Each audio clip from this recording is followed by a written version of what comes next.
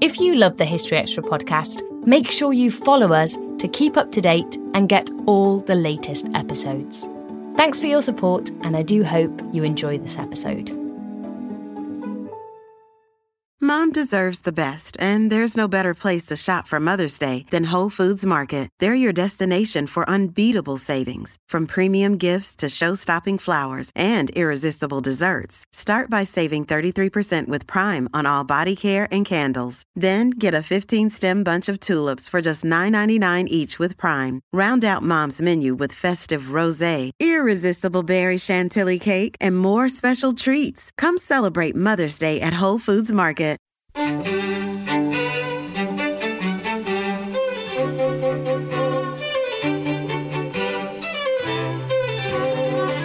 Hello and welcome to the History Extra podcast from BBC History Magazine, Britain's best-selling history magazine.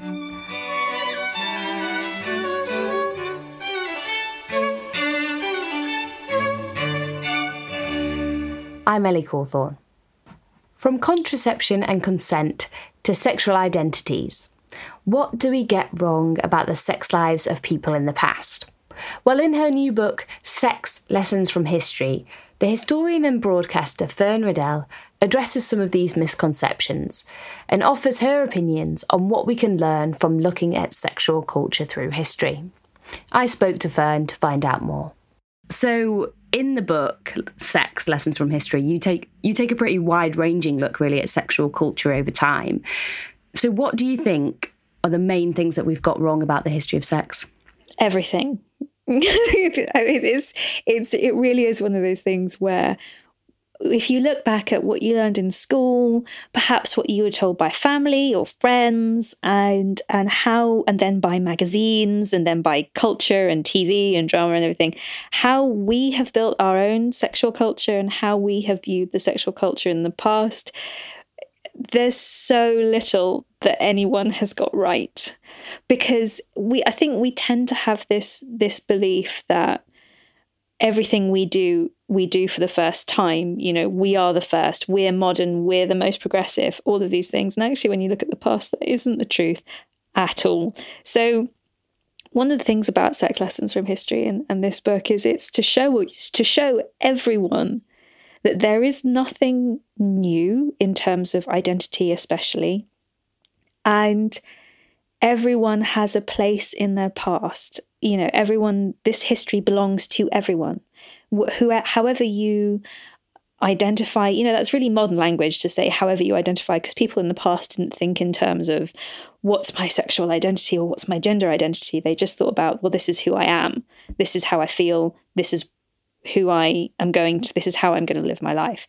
And I think that freedom from the past, that ability to not live by binary definitions, not believe you had to fit into a box, is one that we really struggle to understand existed. Because every time we talk, especially about gender in the past, it's that men and women lived in very specific rules. They weren't allowed to do certain things. It was all because of their gender, you know, this. And that, I think, has become a received belief that we really need to challenge. I think that a lot of the issues that we're debating at the moment as a society, so issues of gender, consent, the role of technology in sex, they're all things that you're looking at in this book as well. Do you think that reflecting on the history of sex can help us with the debates we're engaged in at the moment, or do you think that we should see the past and the present as two separate things? Well, that's a really interesting question, because one of the points of this book is to really remove people's opportunity for bigotry. Because I think a lot of the debates that we're having at the moment, especially to do with people who don't feel gender binary definitions match their existence or their experience, and to do with people who are living trans lives, a lot of those debates, whenever we see them getting incredibly kind of violent in the press, it's normally from people who believe that trans people have never existed before. And I think one of the most interesting things about kind of going back through the history of this is uncovering that the first time anyone thought of trans people as being a mental health disorder was from America in the 20th century. You know, that's the modern concept. And then if you go back through history, well, we told people who were homosexual that they had a mental disorder. So I find it very hard as a historian to look at the attitudes surrounding trans people's lives and right to live, that I find it really hard to look at that and not see the exact same language, the exact same attitudes that were being perpetrated against people who were gay in the past. So in terms of finding kind of keeping the past and present separate, we have modern issues surrounding these debates. What history shows us is that people have always existed. And that's a really important bit of armor. It's a really important weapon, I think, in the arguments from people who feel in today's society that trans people don't have a right to exist or should be relegated and restrained and restricted in their lives. I think that a lot of histories of sex more traditionally have focused on legal or religious prescriptions or the work of scientists or the work of sexologists. But you're more interested in sexual culture, really, is it fair to say? So we're talking about songs, commercial products like condoms, for example, literature, I mean, even bawdy jokes, for example. How does that give us a different perspective on the history of sex? I think this is something I've always done with my historical research. I get very bored of understanding or people proclaiming that you can only understand the past through the legal, religious, or kind of the systems of power of the day. Because I think if you look at our government today, there are an awful lot of people who would say their choices do not represent them and do not show the world and their choices that they personally want to do and want to make. So I think as someone who likes to work on people rather than structures, that's what interests me. That's what matters more to me, because structures are always, systems of power are always by a very small number of people. They're not actually the general population. They're not actually showcasing you what was normal or kind of widespread at the time. They're just showing you a very specific thing. So I really like to do history that looks much more at the broader population and ordinary people who are just getting on with their lives, regardless of the government, regardless of what the church says, regardless of kind of what the systems of power are saying. And when you do that switch, when you switch from those things, you suddenly find a completely different historical world. You know, the church might be telling you that you can only have sex on the Sunday. I'm going to tell you, 95% of people will go, not a chance. You know, they're not going to, in the privacy of their own home, that's not going to apply to them. And I think obviously they didn't say you could only have sex on the Sunday, but that's the shift that you see. And I just love finding the ordinary people's experiences, because that's where you do find gay lives and trans lives and lesbian lives, bisexual lives, you know, everything kind of being lived as normal. And that doesn't mean those people in the past didn't face difficulty and tragedy, but they often face acceptance, acknowledgement, and we haven't ever really shared that widely before. We haven't acknowledged it ourselves. But that obviously makes your job as a historian quite a lot harder, because it's quite easy to look at a statute book and say, okay, this is the law and what it said. It's a lot harder to find sources that really reflect lived experience. And a lot of these sources for sexual culture, you know, they were never meant to be studied several centuries down the line, whether they're ephemeral or they're oral culture, or they're meant to be hidden from view. So as a historian, how are you getting to grips with that material?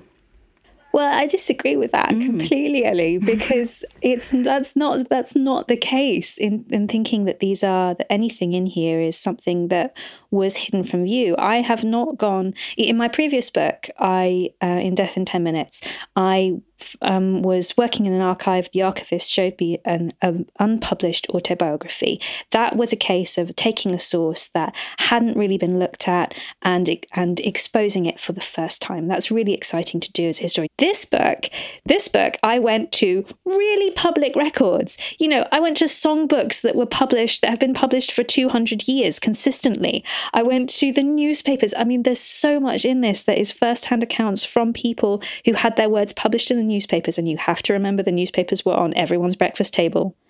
You know, we've got nearly 300 years of print culture that was on everyone's breakfast table. This is not something that is unique or different. So the purpose of this book and the source material that it is drawn from is the ordinary and everyday.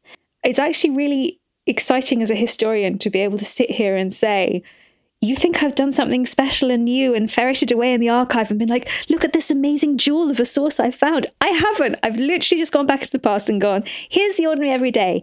If, you know, there's an amazing case of a young girl, a court case that's covered in the newspapers, that's in the Old Bailey archive, which of course, remember, the proceedings of the Old Bailey were printed and handed out to everyone. It's like reading your daily tabloid. That's what they were. There's this amazing young housemaid called Emma Devine, and she's about 13, 14, and she gets hauled up before the courts because her master, her boss, accuses her of stealing. And it's a very ordinary court case, one that gets covered in the paper word for word. And she's been hauled up for stealing. The judge sort of going, "Oh, have you stolen this coin? And also, when your rooms were searched, we found an erotic, a naughty song, a bawdy's. How did you come to have this? How dare this sort of filth? How did you get it? Who gave this to you? What happened?" And the whole trial becomes not about the fact that she might have stolen some money, but that she, as a 13, 14-year-old girl, had a bit of pornography under her bed. And I love that this is the kind of the story. And Emma stands up for herself and she's like, yeah, of course I had it. Me and my friend, we went and got it from the man who stands at the corner who sells it to anyone.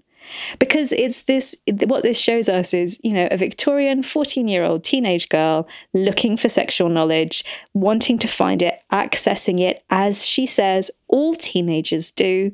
And that's what this book is about. It's about showing you sexual knowledge was not something that was hidden. Sexual knowledge was everywhere. Everyone talked about it. Everyone knew about it. So there's stuff on flirtation, there's stuff on kind of the sweet side and courting. And then there's all the stuff that actually really makes a difference. Like the School of Venus. This is an amazing book from the 1600s about two women as a play, literally talking about how to have sex, what sex is like, what it feels like, what it's like as a woman, what a man's genitalia looks like. And Samuel Pepys writes about this book. It's finding all of those connections. It's finding the reality of what is just normal, everyday sexual culture to show it wasn't a secret in the past. So why do you think that misconception has come up? There is a misconception that in the past everybody was incredibly sexually repressed, apart from maybe the Romans and Greeks. But since then, it's all been a case of hush, hush, let's never speak about it and pretend it doesn't exist. Where do you think that's come from? That is actually, for me, is something I've spent a lot of time as a historian trying to understand. And I think now, kind of 10, nearly 15 years into my career, I really see it as an what becomes incredibly problematic is the early 20th century. The early 20th century, with, I think, the combination of the two world wars, with the pressure that puts on people's gender identities, and also the horror of World War and the huge loss of life plus a pandemic. I think that really restricts and restrains people a lot. And when they try to build their societies back, they build them back in weird ways. Because when you look at the past, there is this massive shift, really kind of post-Edwardian, it's almost a reaction to the 20s and the 30s to really restrict and restrain knowledge, to kind of classify people, there's a huge push into the theory of the mind and the science of the mind and the medicine of the mind. But what that does is also medicalize a lot of people's attitudes as something that is psychiatric rather than just normal. And I think the combination in the 1930s of a push of this kind of serious medicalization of sexuality, which comes from the work of the sexologist, which comes from kind of the real push of psychiatry, and then from the idea and unfortunately the wrapping up of all of that within the sudden kind of incredibly destructive shift of eugenics, and which came out of the birth control movement in the 19th century, which was actually really had moments of being really powerful and really kind of female feminine independence and women's independence orientated. That gets lost really in the 20s and the 30s, where it becomes incredibly restricted and restrained. So for me, our problems today are born in the late 20s and the early 1930s. And you see all of this messaging and all of this kind of destructive imagery combining to really remove sex from ordinary people and remove that ownership and that knowledge and that joy and make it something clinical and medical and combined with the emerging eugenics stories. So I really do blame our problems not on any century prior to the 20th, because when you dig into the 19th century, the 18th century, the 17th and the 16th century, my God, those people had a great time, and they embraced sex, and they were really concerned about it and how to have it well and how to connect. I think that's so important. We really have lost that, I think, in the 21st century, the understanding that sex was about connection. It'll be smelly, it'll be noisy, it'll be funny, but it'll be incredibly joyous and erotic and deeply erotic. And I think the sanitization and medicalization of sex that happens in the 20th century we are still so hung up on today. Still to come on the History Extra podcast. And you know that, of course, all the agricultural almanac for housewives would include instructions for how to make your own sheep intestine condoms.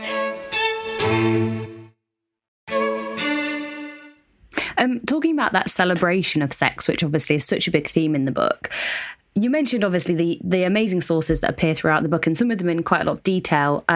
So I just wonder if you could share with us maybe a couple of the sources that really celebrate sex in a way perhaps that we might be surprised by today.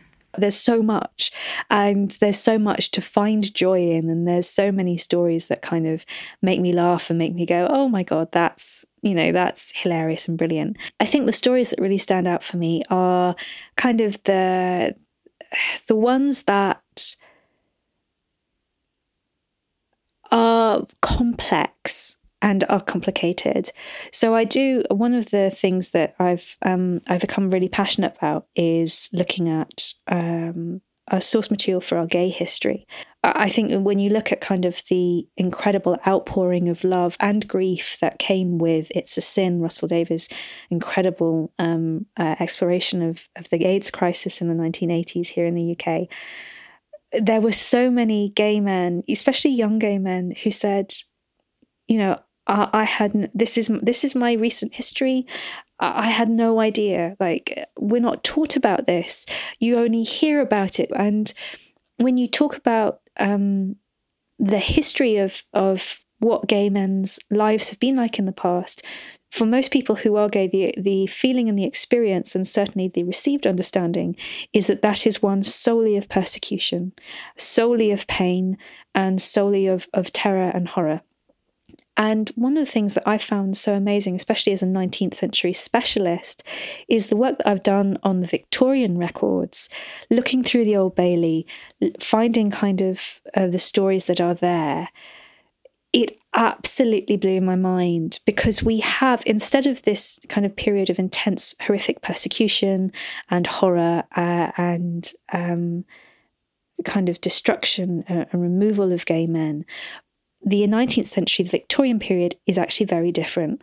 We start out with the removal of the death penalty for sodomy. We start out with huge campaigns, really kind of incredible things that are done by magistrates and by the people who are in charge to sort of say, we should not be giving the death penalty for this anymore.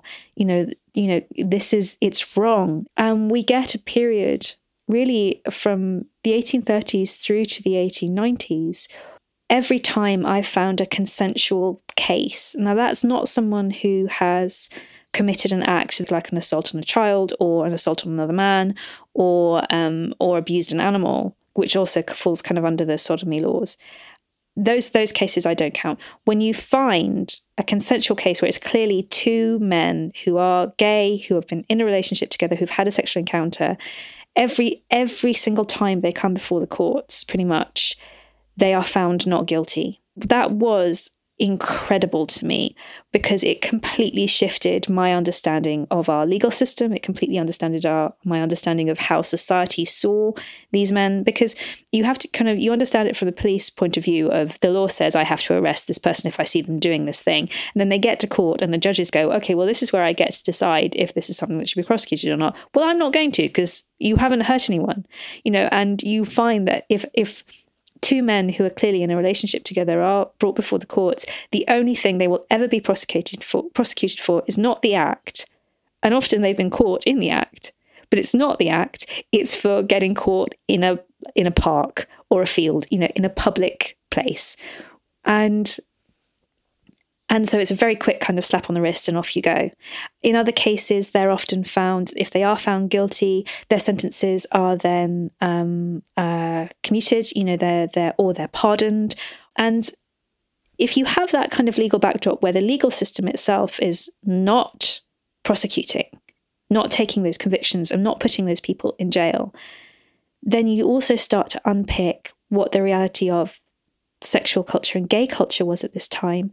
And that's when you find the real lives, the people like Edward Bryn Hodge, who really at the end of kind of the 19th century becomes someone who is prosecuted for being a gay man in a very rare successful prosecution solely because he pleads guilty, which doesn't happen very often, and is alone. He's not prosecuted with anyone, and he goes to New York, is prosecuted there for being gay as well, comes back to the UK, but when he comes back, he becomes a journalist, and he absolutely fixates on stories that are of homophobic murders. There's an incredibly tragic kind of murder of a young gay artist, which was another moment of kind of looking at the press and going, well, this is amazing. A young gay artist is murdered by a man he's picked up.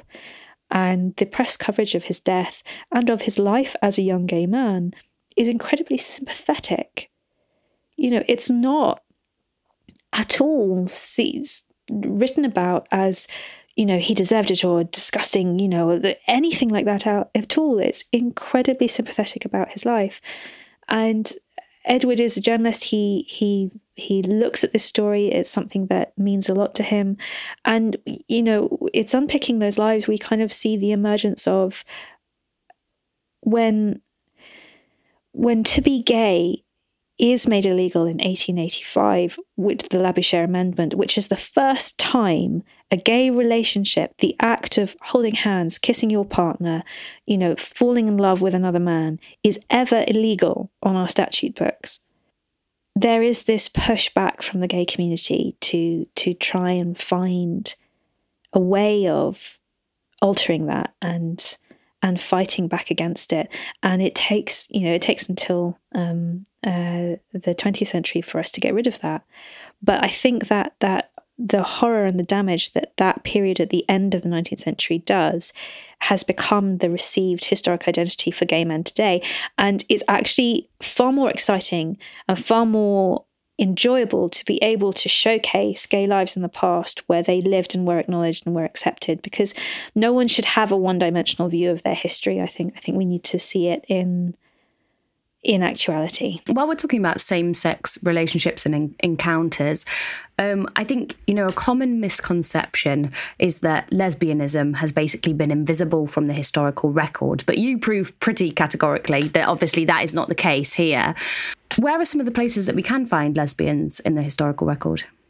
Where are all the lesbians? I think that's certainly how I wrote that chapter. That's the chapter Women Loving Women. And it was a real joy to write because it was one that just constantly surprised me, mostly because I was building on the work of so many other historians, and the kind of the knowledge that this work is there, this research is there, these stories are there and have been there for some time, but they just haven't made it out of academic circles into ordinary history books. That's where a lot of our problems are. It's not that historians haven't been doing this work, it's that it hasn't been allowed to break through into ordinary everyday history books, which is what Sex Lessons does. A lot of people will say to me as a Victorianist, yes, well, lesbians were banned because Queen Victoria didn't believe they existed. We've got no evidence for the fact Queen Victoria didn't think lesbians. It's one of those things where you're like, no, that's just not true. Because we know from the past that that lesbian identities have always existed and do matter. And a lot of the lesbians who are in this chapter are problematic women. They can be callous and they can be quite difficult, especially I have an abbess who was basically secretly abusing her entire nunnery by taking them to bed of an evening and sort of saying, this is God is telling me to do this to you. That story is really shocking in itself. But the fact it even exists at all and was recorded is really important. I think what this should show us is when you look in the past for people who are like you, you are never going to find your perfect partner. You are never going to find someone who holds up the identities and the ideas that you want, but that doesn't mean that they aren't there. The past is just not a perfect place. The book is such a kind of pick and mix of different things that there's so many different things I could ask you about. But one of the things you talk about is sex work. What have some of the controversies surrounding selling sex been over time? When we look at people in the past, the acceptance of sex work and the acknowledgement of sex work is one that was very common. Really, the shift into seeing sex work as anti-feminist comes in the middle of the 19th century. Feminism had the opportunity to kind of take sex workers in and stand with them and build a movement that supported and acknowledged sex work, or to see it only as a form of abuse, only as something, and then the women who were in it as, in many cases, idiotic, stupid, and as women who needed to be rescued. I think today we understand far better that isn't the case for many women in sex work, that is an industry that includes those with agency, as well as those who are trafficked and abused. And it's a complex area that people have very strong opinions over. When you look at the past, the way in which sex work stands out for me, especially in our more recent past, if you think kind of the amazing fights by sex workers to be heard and seen in kind of the 1970s. And one of the things I love about looking in the past is often the women who are involved in sex work are the ones who are the most free in terms of finding some form of independence, writing down their thoughts, their ideas, and their attitudes, and making a name for themselves. And that's tough for a lot of people who want to view sex work as purely victimhood. I think one of the worst things we do as historians is denying agency in the past just because it doesn't fit our view of what agency should be, just because we feel that we disagree with someone's choices. Somehow that means they don't have agency, don't have freedom. And this is where my love of the problematic comes from. I think if you have to allow your subjects to be free, if that's how they felt they were, we can write about it and we can theorize and we can sort of say, I disagree with that, but you can't erase it. You have to acknowledge it, and you have to say, I may personally disagree with their choices now as a modern, 21st century woman, but I can't ignore the fact they felt that choice made them free. Something else that I wanted to ask you about was contraception, because I think for a lot of people, the story of contraception is, Marie Stopes' birth control campaigning in the early 20th century and then the pill in the 1960s. But you highlight that it goes back far, far further back than that, doesn't it? I think one of the things I love about the history of contraception is the moment someone says to you, sex was repressed in the past, no one talked about it, no one did it, you say, there was a condom shop in like the 17th and 18th centuries in London. And that we have first-hand accounts of men who would take their sheep-cut condoms to be washed by the laundry woman. That this is, and that, of course, all the agricultural almanacs, especially in the 18th and 19th centuries for housewives, would include instructions for how to make your own sheep intestine condoms.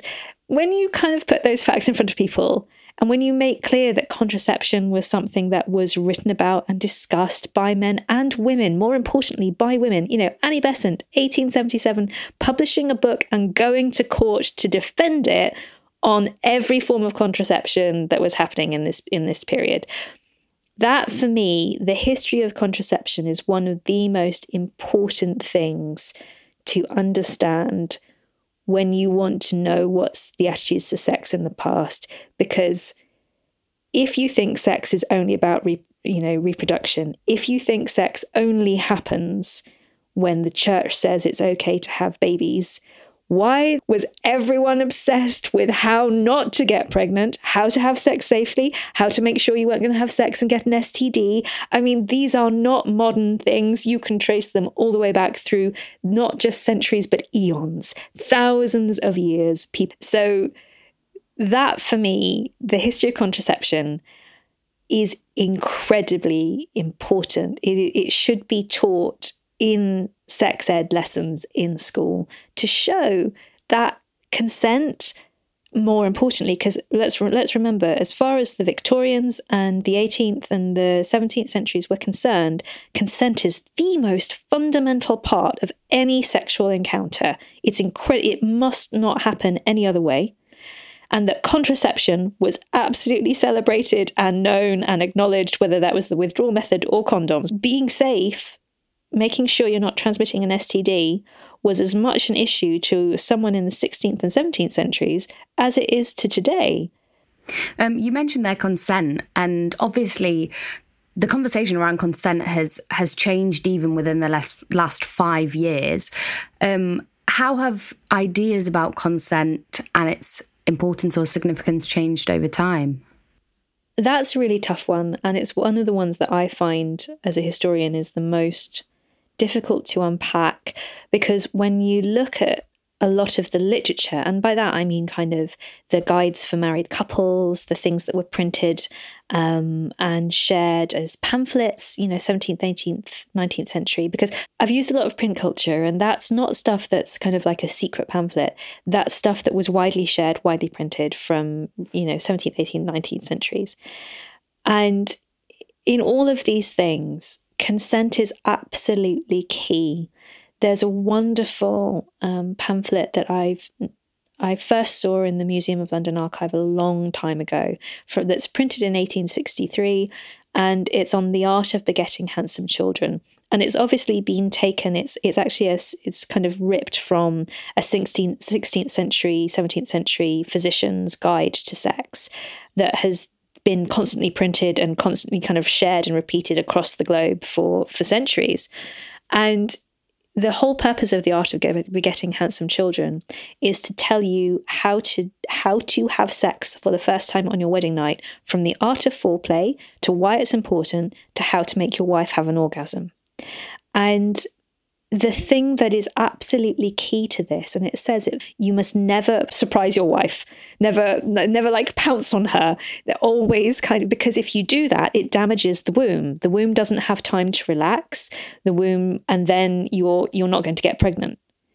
So everything that I have ever read to do with sex, to do with sexual culture, to do with having good sex, to do with having safe sex, across the centuries, has been fundamentally tied to the idea of consent, because it was absolutely believed, and this is kind of one of the most important facts that when I first learned it about 10 years ago really blew my mind, that you could not get pregnant if the woman didn't have an orgasm. This was the standard. This was like the first bit of sex education anyone learned in any century before us, was the importance and the power of the female orgasm. But because the female orgasm was so important, consent was equally important. Because if you're not comfortable, if you're not happy, if you're not relaxed, these are all the things that people felt were key to making sure a woman was going to have an orgasm and therefore get pregnant. So I really do think, when we look at the past and we look at consent, it was absolutely tied to joy and connection. They're kind of the wholehearted embracing of the physicality and animalistic joy of sex that happened in every century before our own. We've really lost out, and we're really missing out on, I think. That was Fern Riddell. Her book, Sex, Lessons from History, is out now, published by Hodder and Stoughton. I spoke to Fern for the August issue of BBC History magazine, which went on sale yesterday and also includes features on the French Revolution, Oliver Cromwell, the 1964 Tokyo Olympics and the Benin Bronzes. Thanks for listening. This podcast was produced by Ben Hewitt, Jack Bateman and Brittany Colley. Join us again on Friday for an unexpected story from the history of running.